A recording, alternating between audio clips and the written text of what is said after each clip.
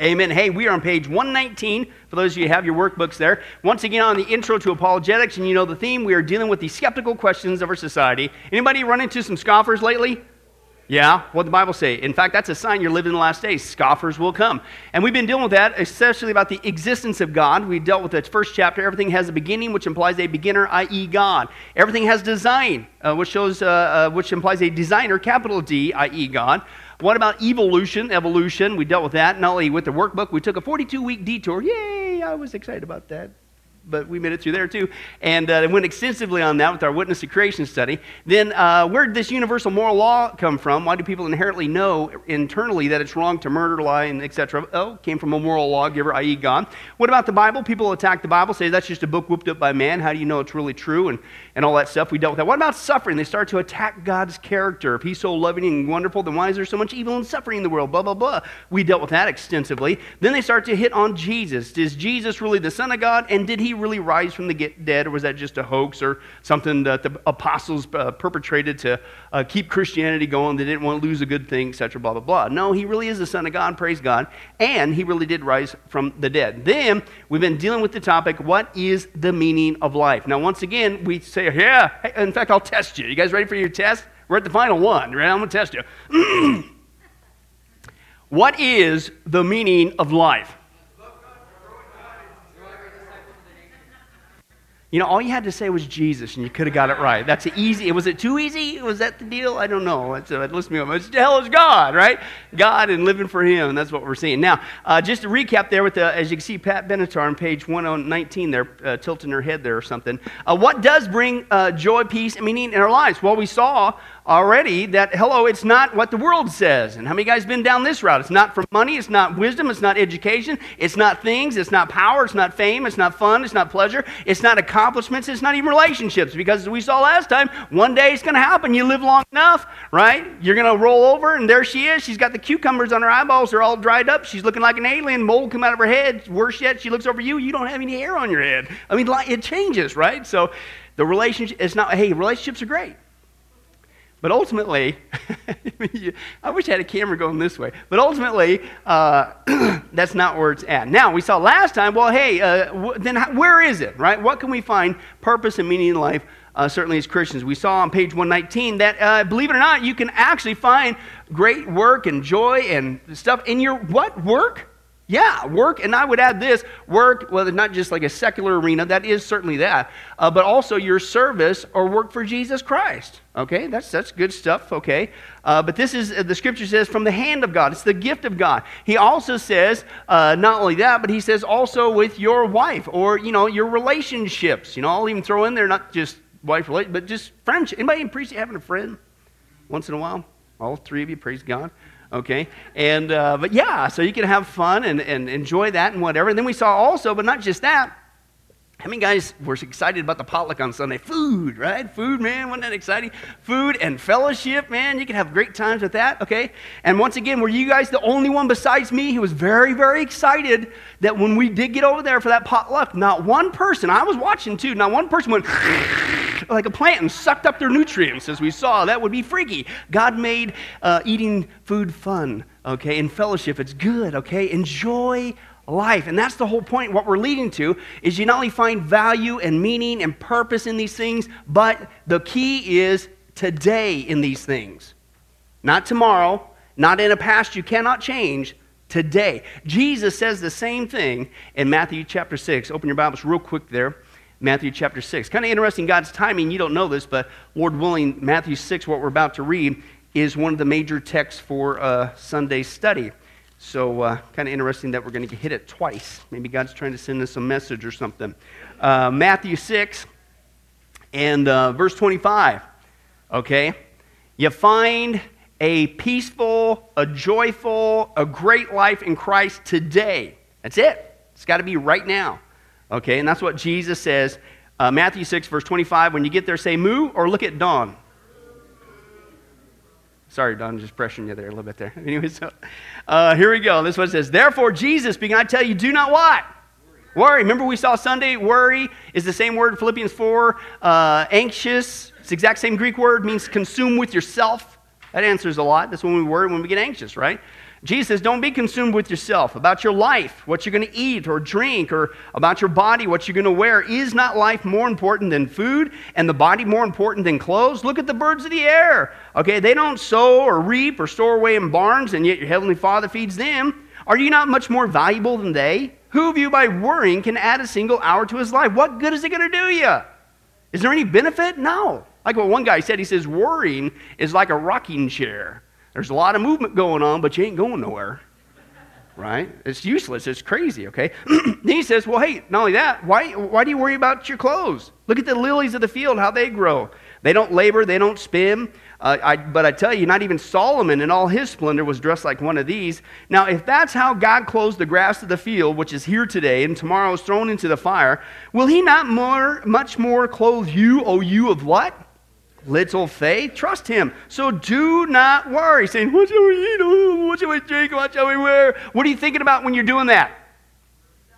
Self and future. Okay, I got clothes now. You guys got clothes now? Once again, praise God. That make a difficult study. Right? Did you eat? Got some sort of morsel in your gut today? I just got some gum. Woo, life is good. Cinnamon, too. Right? Right? You had a place to sleep? Right? You had a place to crash last night? Hey, life is good, right? So today, enjoy it. Woo! But when you said, well, what about tomorrow? What am I going to eat tomorrow? What about this? Jesus said, don't do that, right? Today is the day, okay? He says this. He says, don't worry about it. What should we eat? What should we drink? What should we wear? For the who? Pagans. You're acting like a pagan. You're acting like a worldly person when you're doing this. What are you doing? You're acting like the pagans. They run after all these things, and your heavenly Father knows that you need them. But here's what you do. You seek first his kingdom, his righteousness, and all these things will be given to you as well. Therefore, do not worry about what? Tomorrow. I love this. Why? Tomorrow will worry about itself. Each day's got enough trouble of its own. Is that not true or what? I mean, why would you want to go into a past and heap up more on your today when you already got enough to deal with today? And then why would you go in the future and heap up even more on top of that? No wonder today's overwhelming, right?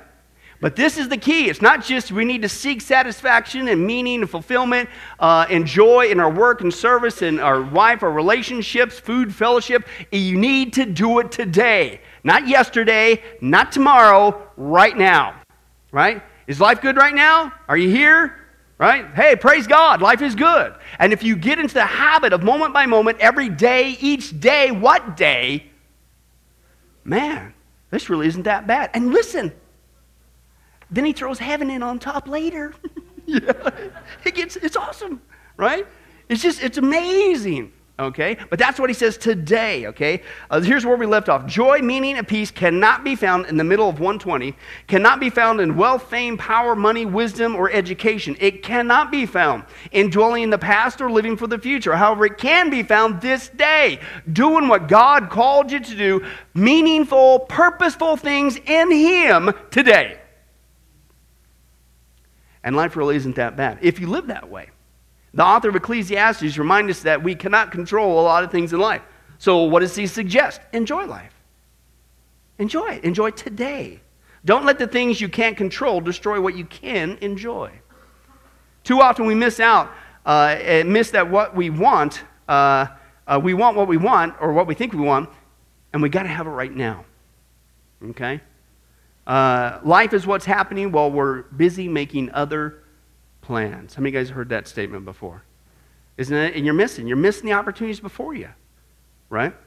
One of my favorite stories I share, once in a while I'll share this, I feel led to at a funeral. I know that sounds kind of macabre, but good time to have people's attention when it thinks about eternity and things in life. I never thought, first of all, I'd ever be a Christian, let alone be a pastor, especially with my background, right? And I certainly never thought I'd ever do a funeral, let alone as many funerals as I've done. I lost count that first year. You guys remember the story? My first senior pastor, I was praying, oh God, I really want to get to know the community and the people and all this stuff and reach out, and that's great. And so guess what? Ring-a-ling-a-ling-a-ling, funeral. Finish that one 2 weeks later. Ring-a-ling-a-ling-a-ling, funeral, right?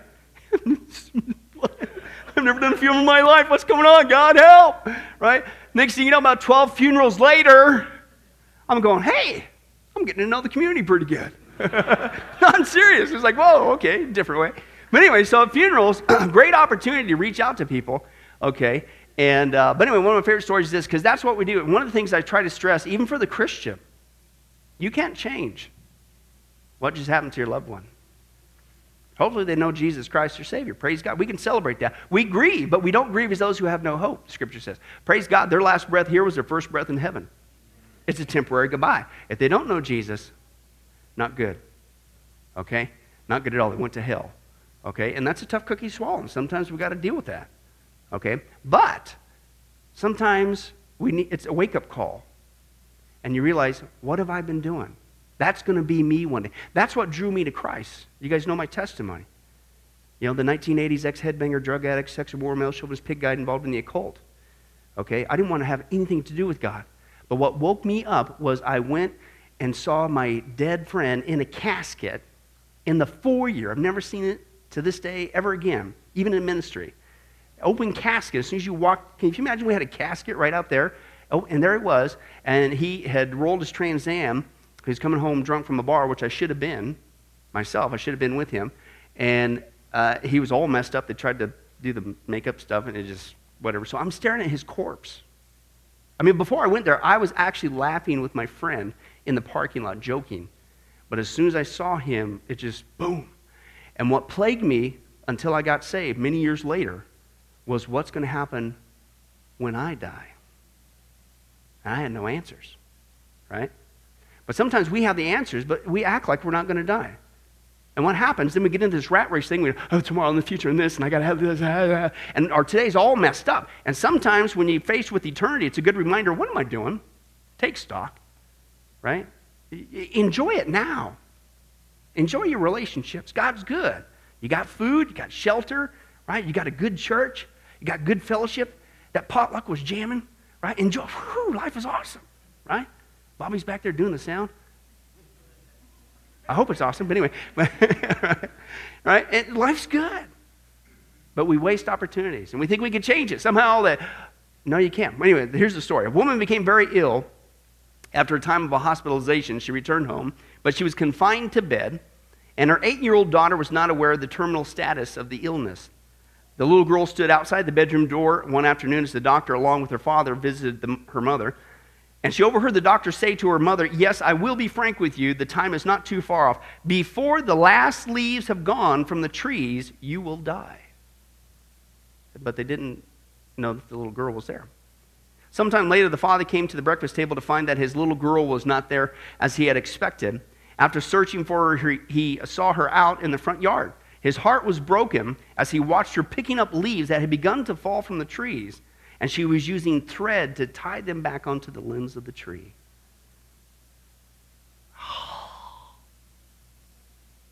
How many times do we do that after? It's like, why didn't I enjoy it? I don't know about you, but I hear so many stories. I don't want to learn. You might like enjoying learning things the hard way. Isn't that awesome? Who signed us up for that class? It's like we always have to take that one, right? I don't like that class, right? And so when people give you those nuggets, I at least try to listen a little bit, right? And not learn things the hard way. And one thing I've always had to kids, hey, you better enjoy your kids now, better enjoy your kids now, better enjoy your kids now. They're growing up, better, yeah, right? Because you can't change it. I'm busy as all get out, and I always feel bad enough as it is as a dad, and not around like I'd like to be and what have you, but trusting God will help us out. But anyway, I'm trying to enjoy it. And I'm trying to enjoy my son being wacky like me, and I'm trying to enjoy my daughter and being the princess and the gorilla girl and all that's, where they're at. I'm trying to enjoy it. Because I've done so many funerals with so many people,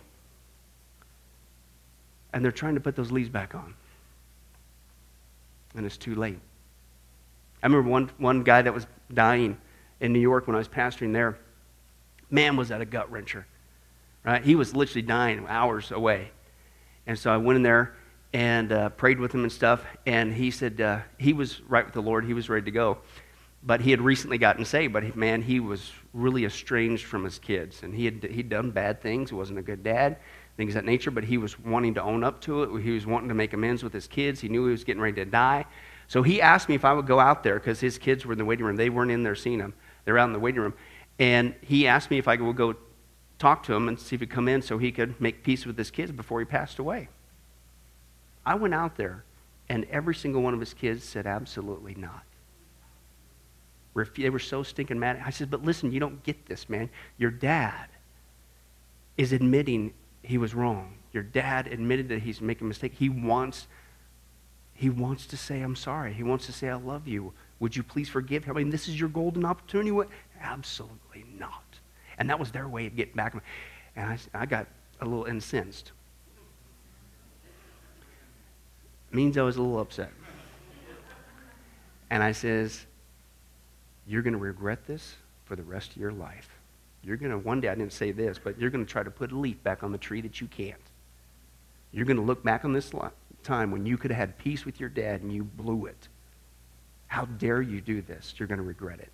Still didn't do it. Still didn't do it. But this is what Ecclesiastes, this is what Solomon's trying to say. Enjoy it now. Enjoy the journey. It's in Christ. This is where it's all meaningful, hopeful. Life is good, right? If you live each day, not tomorrow, not the past, today. Don't worry. You don't have to worry about your life, right?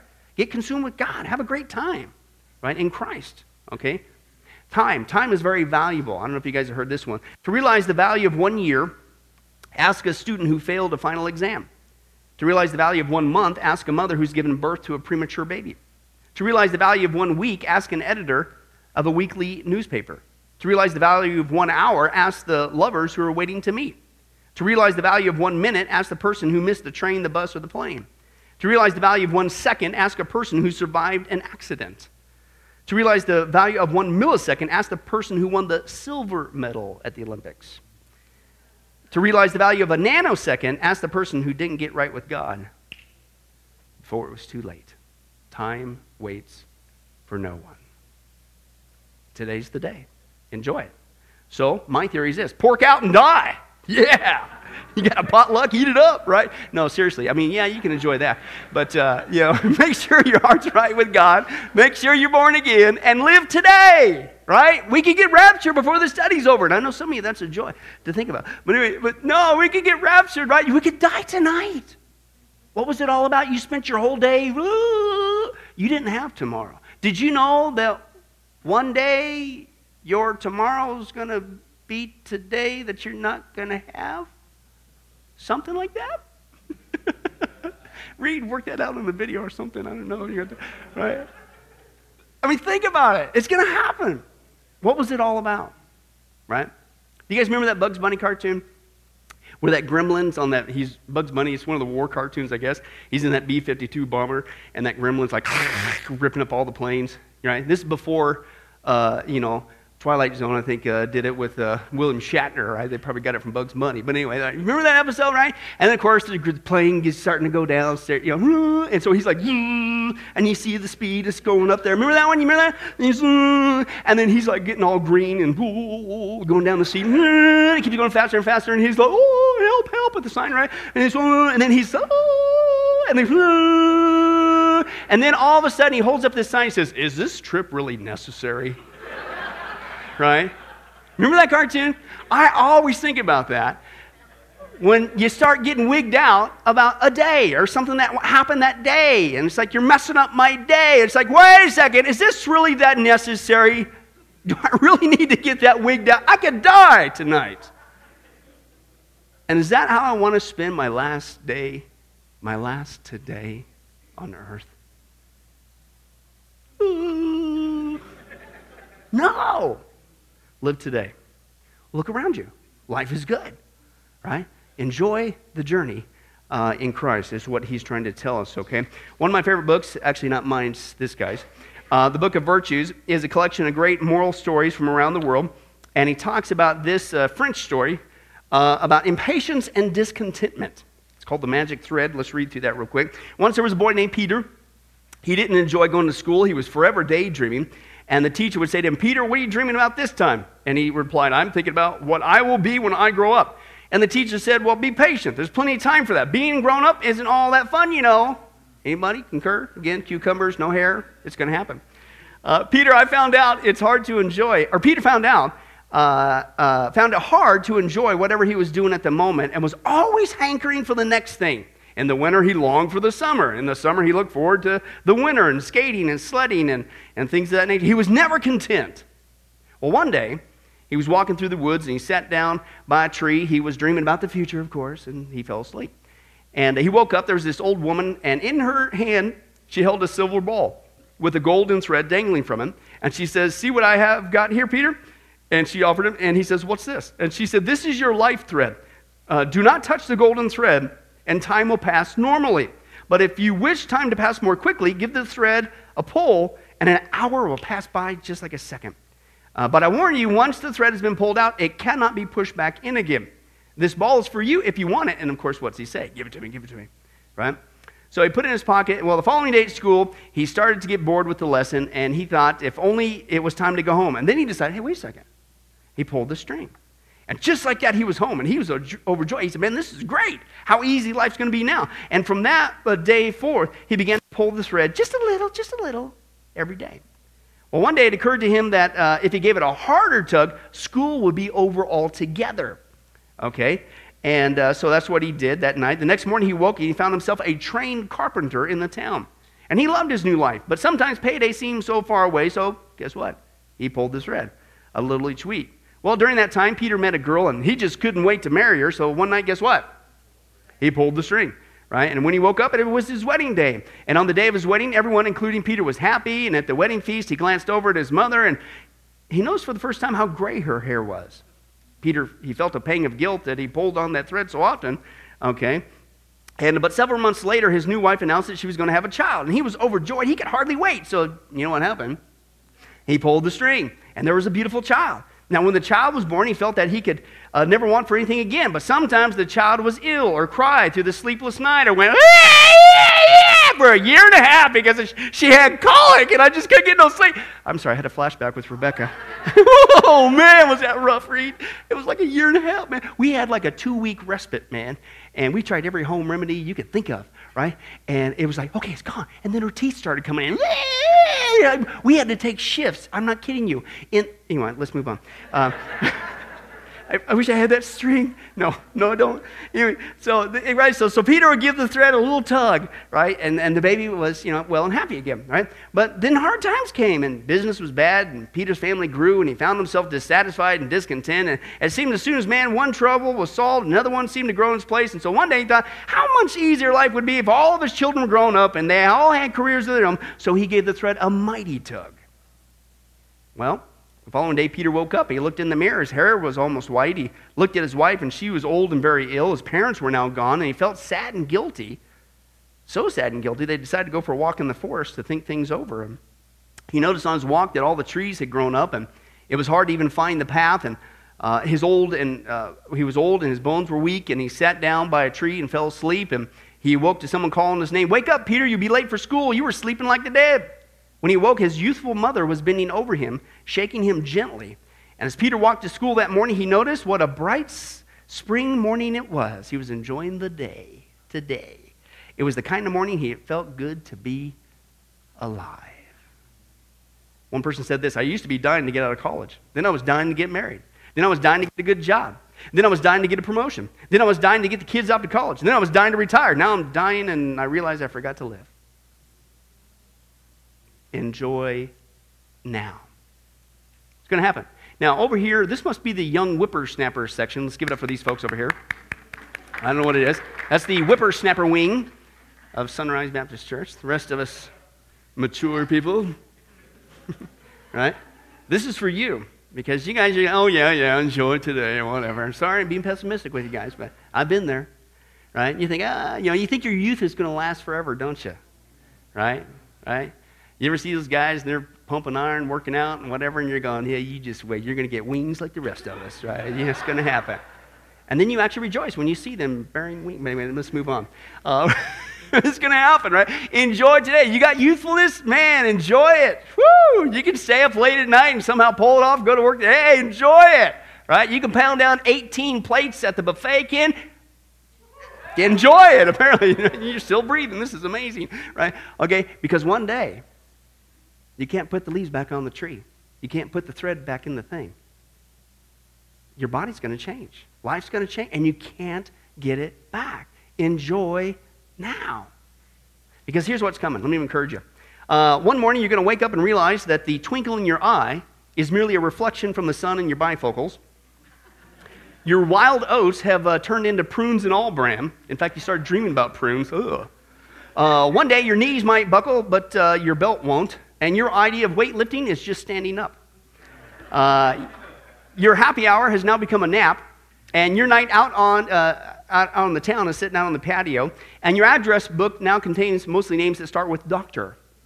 Okay? Men, check it out. One day your ears are going to have more hair than what's on your head.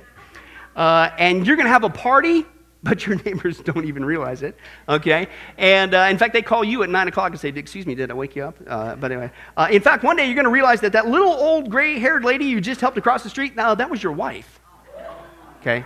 Hey, I got to encourage them, I'm sorry. One morning you're going to wake up and go to the breakfast table and you're going to hear snap, crackle, and pop and realize you're not eating cereal, okay? One night you're going to go to bed and realize that you and your teeth don't sleep together anymore. Right? You bit into that steak and they stayed there. Whew. Right? One day you're going to wake up and you're going to really look like your driver's license picture. You're going to sit in that rocking chair. You can't even get it going. Right? You're going to look for your glasses for a half hour, realize they're on your head the whole time. But the ultimate sign that you're getting more mature, you're going to bend over one day. Get this, man. You ready, kid? You're going to bend over to straighten out the wrinkles in your socks and realize you ain't wearing socks. Makes you want to wash your hands just saying that, doesn't it? Okay, it's going to happen. But guess what? It's too late, isn't it? And you look back, I dealt with this so many times with so many people. Why didn't I? I shoulda. I call it the woulda, shoulda, couldas. If only I coulda. I shoulda. Why did? It's too late. Now, a lot of us typically already have at this point, even whatever age, some regret anyway, that we should have done something differently. Hey, listen, then at least listen. You can't change the past, but you can learn from it. So learn the lesson, move on today. So however many days you got left, be it 1, be it 1,000, be it whatever, live it today. You don't have to be stuck. Because if you don't do that, if you don't learn from it and then get committed to get back on track and start living today, you'll be stuck in your past. And that's just as much trap as being stuck in the future, worrying about, what am I going to eat, what am I going to drink, and you're going to miss it in either spectrum. And that's what he pulls us back down. You need to live for today. With these things in mind, I believe one of the most important biblical teachings is found in Psalm 118:24. This is the day, now, right now, today, that the Lord has made. Let us rejoice and be glad in it. Is your blank there? Rejoice and be glad in it. Next blank, every single day. How many? Every single day, even the hard ones, has its blessings. A few years ago, there was a Kodak commercial. There was a scene, a mother and a dad desperately trying to get themselves and the kids ready to go somewhere, and the kids were holding up progress every step of the way. There was pillow fights, jumping on the bed, dancing, and so on. And finally, a smile came on the mother's face as she took a picture of the laughing kids, and the narrator's voice says, "Stop, look around. This is the good stuff. Don't miss it." Interns. Oftentimes, what do I tell you about your internship? Enjoy it now. Enjoy this. Soak it up. Eat it up. Awesome. You got good brothers in Christ. It's awesome. Being trained for ministry. God's doing a neat work. He's doing a special work. Right?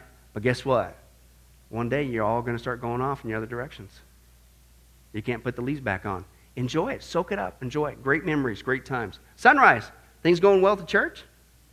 Hey, soak it up, man. Soak it up. It's awesome. Eat it up. Yeah, this is good. Because persecution can come, or who knows what can happen. Or we're going to die. Or the rapture. Enjoy it. Enjoy each day you got. Okay? It's what he's talking about there. All right, top of the next page. Ecclesiastes ends with this conclusion. Here says the teacher, here's the meaning of life. Here boils it down to it. Don't get this one wrong on the test. Now all has been heard. Here's the conclusion of the matter. What's he basically saying? He's recapping what he told us. Oh, by the way, you cannot find meaning and purpose ultimately in money, wisdom, education, things, power, fame, fun, pleasure, accomplishment, or relationships. Here's what you need to do. Fear God and keep his commandments. That's the whole duty of man. That's what it is. Right? Wake up every day. It's all about Jesus Christ. I'm living for him, serving him today. Life is good. And we haven't got to heaven yet. Right? Now do you see why when we started this chapter and we were talking about Solomon, and I said, me personally, I love this book, Ecclesiastes. You know, people say, oh, don't start off there. That's depressing. No, it's not. This thing's a great guard for your heart, so that even after, you get saved, and, aren't you glad when we get saved, we never make mistakes, and we never take a detour from Jesus, we always stay right on target. Are you kidding me? Right? The enemy comes in, you go to plan B. Plan A was to keep you from getting saved, so you join him in the lake of fire. Well, that didn't work, so he moves to plan B, and plan B is to get you to do anything and everything but grow up in your walk with Jesus Christ and get busy serving Jesus Christ, so you'll never become a threat. So he will, even though you just got rescued from all that worldly mindset, worldly thinking, worldly living, he will come in and he'll get you, no, I'm telling you, you need to go for the money. No, I'm telling you, it's education where it's at, Christian. No, I'm telling you, Christian, it's that relationship. No, it's 40 years go by. Can't put the leaves back on. Right? Real quick, when I went to Bible college, at the place where I went to, every semester, we would always have new students, right? And every semester, this was our routine. And you had to stand up, state your name, and what church you go to, and why you're here, right? And so we'd get up there, and we'd get up there and say, hey, my name's Billy Crone, go to XYZ church, and I'm here because, God called me, and et cetera, blah, blah, blah, right? So invariably, the newer students, and some of them, these were guys that were in their late 50s, early 60s. A lot of them were coming out of the military. But some of them were just secular guys, and they were hitting retirement, early retirement, or took an early retirement because they wanted to go and get equipped for ministry. And they would get up, and these are grown, manly men, right?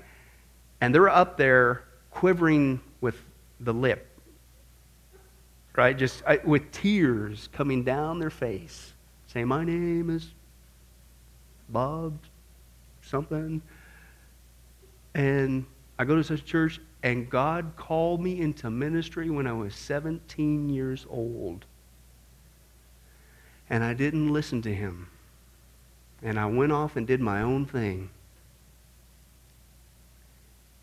And I'm glad I'm here because I'm finally being obedient to what he called me to do. But it was tears of regret because they wasted 40 years. That could have been meaningful for all eternity. I've had that drilled in my head so many times. Okay? Fear God, keep his commandments. Whatever he's called you to do, wherever it is, get busy doing it. Don't fall for the goofball lie of this world. I'm telling you, it happens all the time. He's going to try to get you to do anything and everything but do what Jesus has, saved you for. Real quick, Ephesians chapter 2, turn there.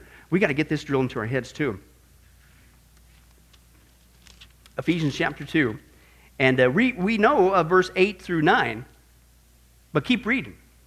Verse 10 is really where it's awesome. I remember reading this for the first time as a Christian. I was like, are you serious? This just keeps getting better, being a Christian. You mean God has saved me? Me? Not just saved me, but even before I get to heaven, there's something absolutely fantastic of eternal value he wants to do with this life. This one, the messed up life. What?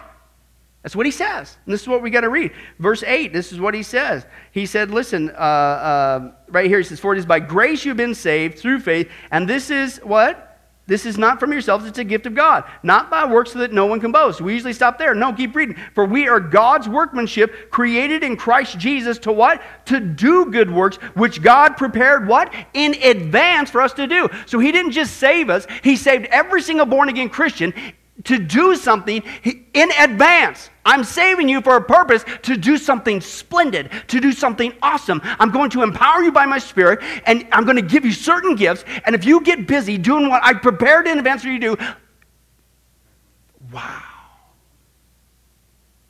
That's what the enemy tries to take away. Isn't that awesome? Your life as a Christian following Jesus Christ ceases to become meaningless. But the enemy will get us to live meaningless if we get off track. Right?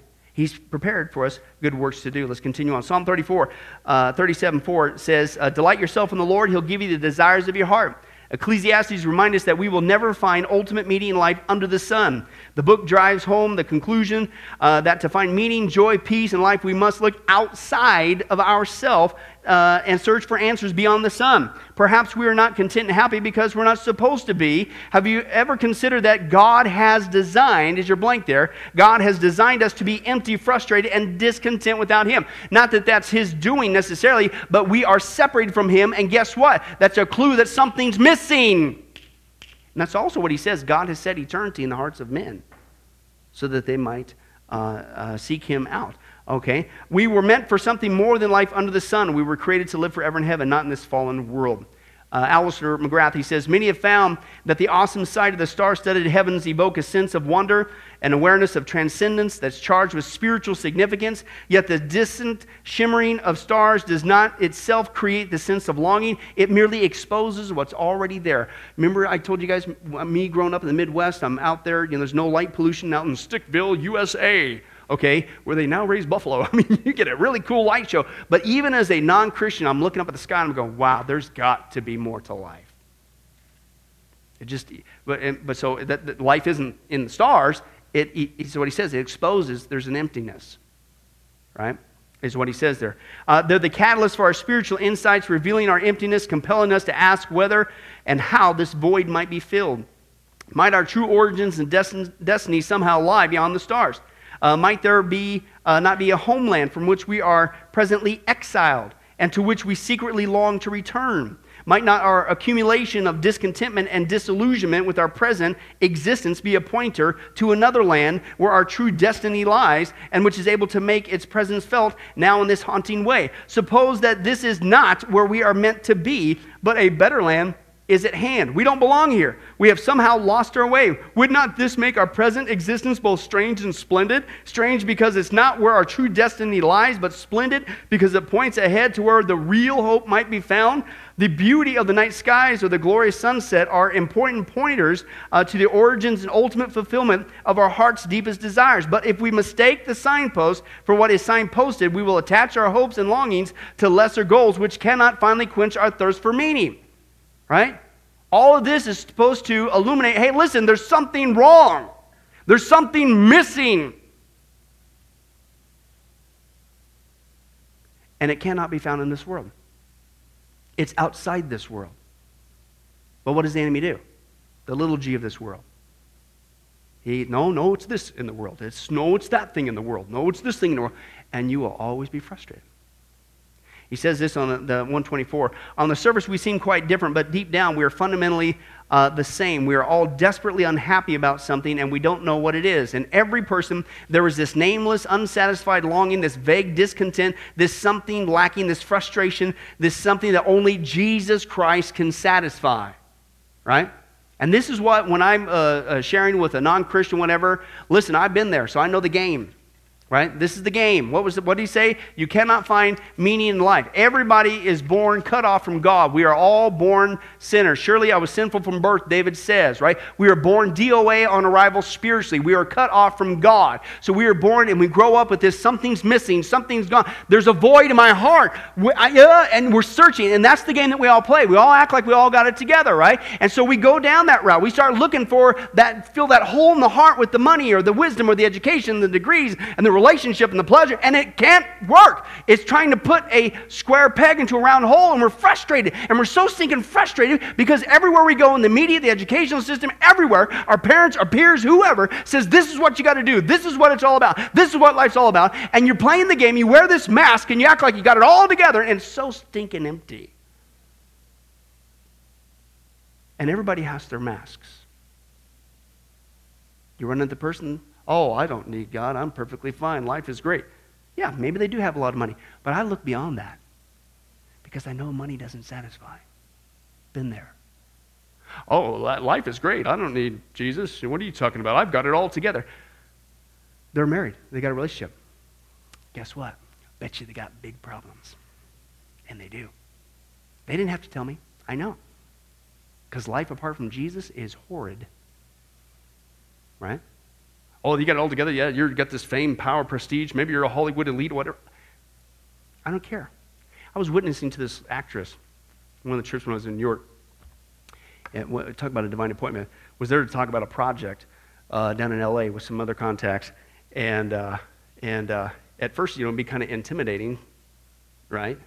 But then it's like, no, why am I here? I'm here. I specifically prayed God that you would give me an opportunity to witness. So I'm going down the gospel, man, and we're down there, hey, have you ever told a lie? It's just right there, and it's just like brand new information. It's like, are you serious? Nobody's ever told you before? You've got to be kidding me, right? And But on the outside, and then she began to get very uncomfortable, right? Now, when we first met, got it all together, things are happening, life is great, blah, blah, blah, blah, blah, blah, blah. No, it's not, because I know what you refuse to admit, because I used to be there. Your life is so stinking empty and meaningless and vain, and you're sick and tired of it. And when you're on your bed and it's all by yourself and it's midnight and you can't fall asleep, you sit there and you're weeping and you're going, is this all there is to life? And most of the times, people want to kill themselves. And so here, you and I, the Christian, what do we have the privilege? Hey, guess what? I know where there's meaning in life. I know how to get rid of that holeness in your heart. His name is Jesus Christ. Aren't you tired of going down this rat race in this hole that can never satisfy with money and power and fame and stuff? And right? But you know, we destroy our witness when we do that ourselves, because we're acting just like them. But if we get back to Jesus, living for Jesus each day, doing the splendid work that He saved us for, we're not only going to be joyful and peaceful and content living each day, people are going to see that. And like a moth to a flame. And this is what these guys, they quote here at the very end. This is the crux of the matter. Ultimately, only Jesus Christ, that's your blank there, only Jesus Christ, can satisfy a person's spiritual hunger and thirst. In Christ, the hunger and thirst disappear. The human heart at last finds what it's been searching for: peace, hope, forgiveness, meaning, and life. What's that, Mary? Hey, that's right. Peace, hope, forgiveness, meaning, and life. I'll say that again because that's a lot of blanks to fill in. Peace, hope, forgiveness, and meaning of life. Okay? Thou hast made us for thyself, O Lord, and our hearts are restless till they rest in thee. Happiness is neither within nor without us. It is in God. And only when God is in us is happiness within and without us. All of us have been created with a God-shaped vacuum, and only God can fill. Blaise Pascal. A car is made to run on gasoline, and it would not run properly on anything else. Now God designed the human machine to run on Himself. He Himself is the fuel our spirits were designed to burn, or the food our spirits were designed to feed on. There is no other. Anything that endures for a shorter time than the soul soul does is incapable of satisfying the soul. The soul is eternal. The only thing that can satisfy it is something that which is eternal. That's only God. Right? So when you witness to people, I don't care what they say, I don't care what they do, I go into it knowing the ultimate core truth. You got a mask on.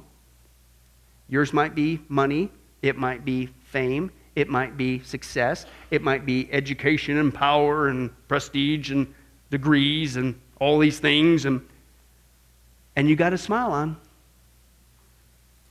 But I know you're so frustrated and empty and scared to ask the question that was evoked in me when I'm looking at my friend in the casket. It was forced to come out.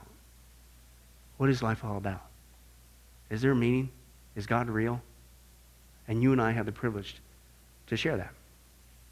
Final story over here on the next page. August 12th, 2000, Barents Sea, okay. Russian nuclear submarine called the K-141 Kursk drifted to the bottom of the sea. Most of the 118 sailors were instantly killed. However, tapping noises detected in the icy waters, and later a note in the pocket of the lieutenant revealed that at least 23 men, true story, remained alive after the initial explosions. These sailors were trapped aboard with little hope and no means of communication on the outside world. It is almost unbearable to think about what these men were going through, yet think about this for a moment. Imagine the overwhelming joy those men would have felt, because they died, would have felt, okay, if they heard a voice from the outside through radio transmission saying, it's going to be all right. We know you're down there. We know what you're going through. Don't worry. We're going to try to save you. We're sending someone down to help you and to get you. Listen to what he says, follow his instructions, and you will live. Imagine the cheering that would result with those guys if they heard that voice from above. Here's the analogy. Some of the professors today, our friends, our peers, the TV, the media, will try to convince you that our universe is just like that submarine. They'll try to convince you that we live in a closed system called the universe and that we're drifting aimlessly through space without meaning or purpose or ultimate destination. They'll tell you that there is no voice out there to speak to us. There's no one to comfort us or help us or guide us. They will try to convince you that there is no hope for life outside this system. They'll claim that we are on our own and our few days in this world is all we got. Don't be deceived, because God is real and God has spoken. There is a voice outside this system, and that voice has said it's going to be all right. I know you're down there. I know what you're going through. Don't worry. I'm going to save you. I'm going to send my son to help you and get you. Listen to what he says. Follow his instructions, earth, and you will live. That's what we're doing every day, Christian. Why do we go through this study? So I can win that debate with that non-Christian. No, so we can become defenders of the faith. The faith of what? The faith that has been entrusted to us. That God is real. And you don't have to live a meaningless life anymore. Not one more day. If you would just listen to his voice. Right here. That says, I sent my son to come rescue you. Just do what he says. There's only one way out. And you should be excited that there is even a way out of that submarine. It's right there. It's through the cross. It's a gift. You can't earn this. You can't do nothing. You're not getting out of this thing.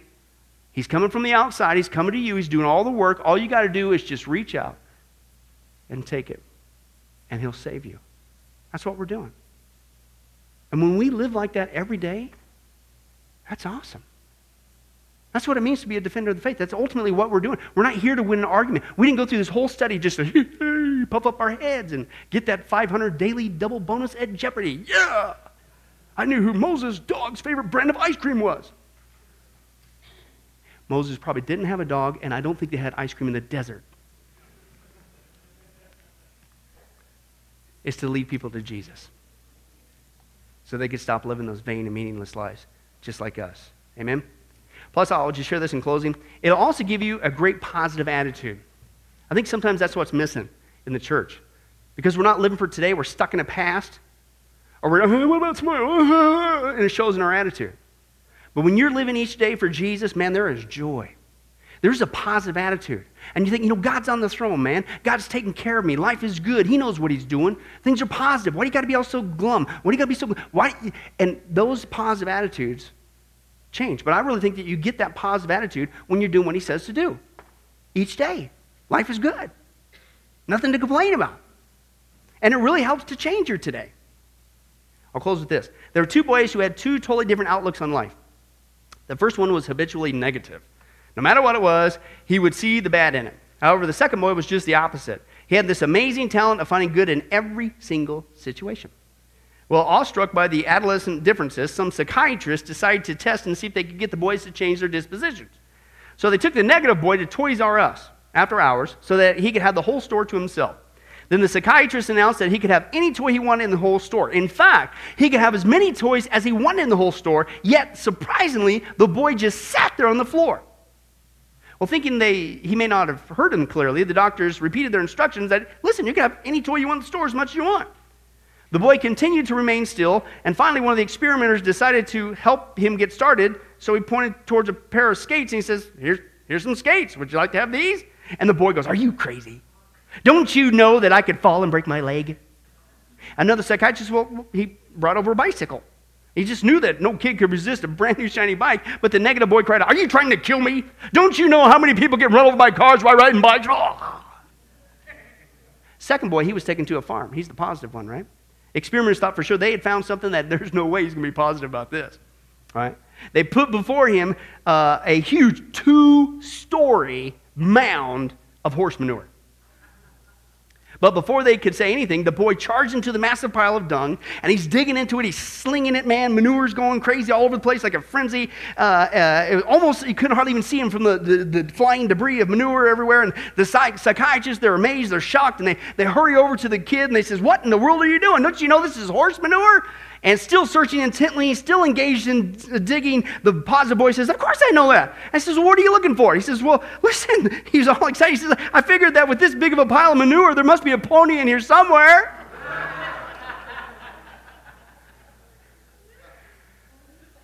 Wouldn't it be great to have that attitude every day? No matter what you're going through that day, it doesn't matter. Life is good. God's taking care of us. You got clothes, you had some food, had a place to sleep. Okay, so this happened, but you know what? God's in control. God loves me. I'm his child. How many times has he got to tell us in his word, I work all things together for good, all things together for good for those who love him, and I love him. So there's got to be a pony in here somewhere in this thing, right? And then you come, it could be 15 minutes later, same day. Here comes another pile of manure. There's got to be a pony, right? And each day, it's awesome. And dare I say, if we live like that, when we share our faith, as defenders of the faith, okay, it's going to be much more positive because we're acting like, you know what? There really is meaning and joy and peace each day with Jesus Christ. If all you got out of this study was just a bunch of factual information, you missed the whole point. It's to get us equipped to live today, to be witnesses for Jesus, to defend the faith, to lead people out of this horrible submarine called planet Earth. Amen? Let's pray. Well, hi, this is Pastor Billy Crone of Sunrise Baptist Church and Get a Life Ministries, and I hope you enjoyed today's study. But in closing, before you go, let me ask you one final question. If you were to die today, are you sure that you go to heaven and not hell? You see, here's the problem. The Bible says that nobody automatically gets to go to heaven, and that's because God is holy and we are not. The Bible says that the wages of our sin or our unholiness or the wrong things that we have done have separated us from God. And the wages of our sin or unholiness means that we deserve to die and receive God's judgment to go to hell and not heaven. In other words, we're disqualified for heaven. And that's because God being holy and us being not, the two cannot mix. So what are we going to do? Well, that's bad enough. The other problem is we don't even want to admit this dilemma, even though God already knows it all. And so out of love, God gave us something called the 10 Commandments to show us that we're really disqualified for heaven. We're not holy, we're not perfect like Him. Let's take a look at just a few of those here today. The Bible says, the 10 Commandments says, you shall not bear false witness. That means lying. How many of you ever told a lie before? Well, those of you who didn't raise your hand, you just did. Okay, let's be honest, folks. Let's not tell another lie. We've all lied. Well, believe it or not, that disqualifies you for heaven. That's how holy God is. He is the truth. He does not lie. And so that makes us a liar. Another of the 10 Commandments says, you shall not steal. Okay? How many have ever taken anything without permission? Well, all of our hands should have went up at that one. We've already said we're a bunch of liars. Okay, well, we've all done that. And it doesn't have to be a bank. It could be a pencil in the 3rd grade. That means that we're a thief. Okay? The Bible says that God is so holy, even His name is holy. And that's why one of the 10 Commandments says, you shall not use the Lord's name in vain. Hey, folks, isn't it ironic how now the blessed name of Jesus Christ, the Bible says there's no other name under heaven by which men might be saved, Jesus Christ, has now become a cuss word? Folks, the Bible says that's the sin of blasphemy, okay? And folks, let's be honest, we've used God's name in vain before. The Bible also says in the 10 Commandments, you shall not commit adultery. And Jesus takes the standard even higher. He says, listen, it's not just physical adultery. He says, surely I tell you that if you look at another person with lust in your eye, you've committed adultery in your heart. God looks at the heart. One more out of the 10 Commandments says, you shall not murder. And you might say, well, hey, I haven't done that one. Really? The Bible says that the sin of hatred is akin to the sin of murder. You, in other words, in your heart, wish they were dead. You pulled the trigger, if you will, in your own heart. And the Bible says God sees that, and it's just as bad. He knows the mind, He knows the hearts, the thoughts, and the intents that we have. Folks, that's just 5 out of the 10 Commandments. How you doing? Not very well. None of us can keep them. They're God's x-ray to show us that we're disqualified. And so when, not if, your time comes, because we're all marching towards the grave at different speeds, you're going to have to stand before God. And you're going to have to say who you really are. He already knows. Hey, God, let me into heaven. I'm a liar. I'm a thief. I'm a blasphemer, adulterer, and a murderer. Folks, the Bible is clear. Such people as these will not inherit the kingdom of heaven. That's the problem. Here's the good news. God so loved the world that He sent His one and only begotten Son, Jesus Christ, that whoever believes in Him, what He did on the cross on our behalf, that we will not perish, we will not go to hell, but he will give us the gift of eternal life. Jesus died on the cross to forgive us of all of our sins.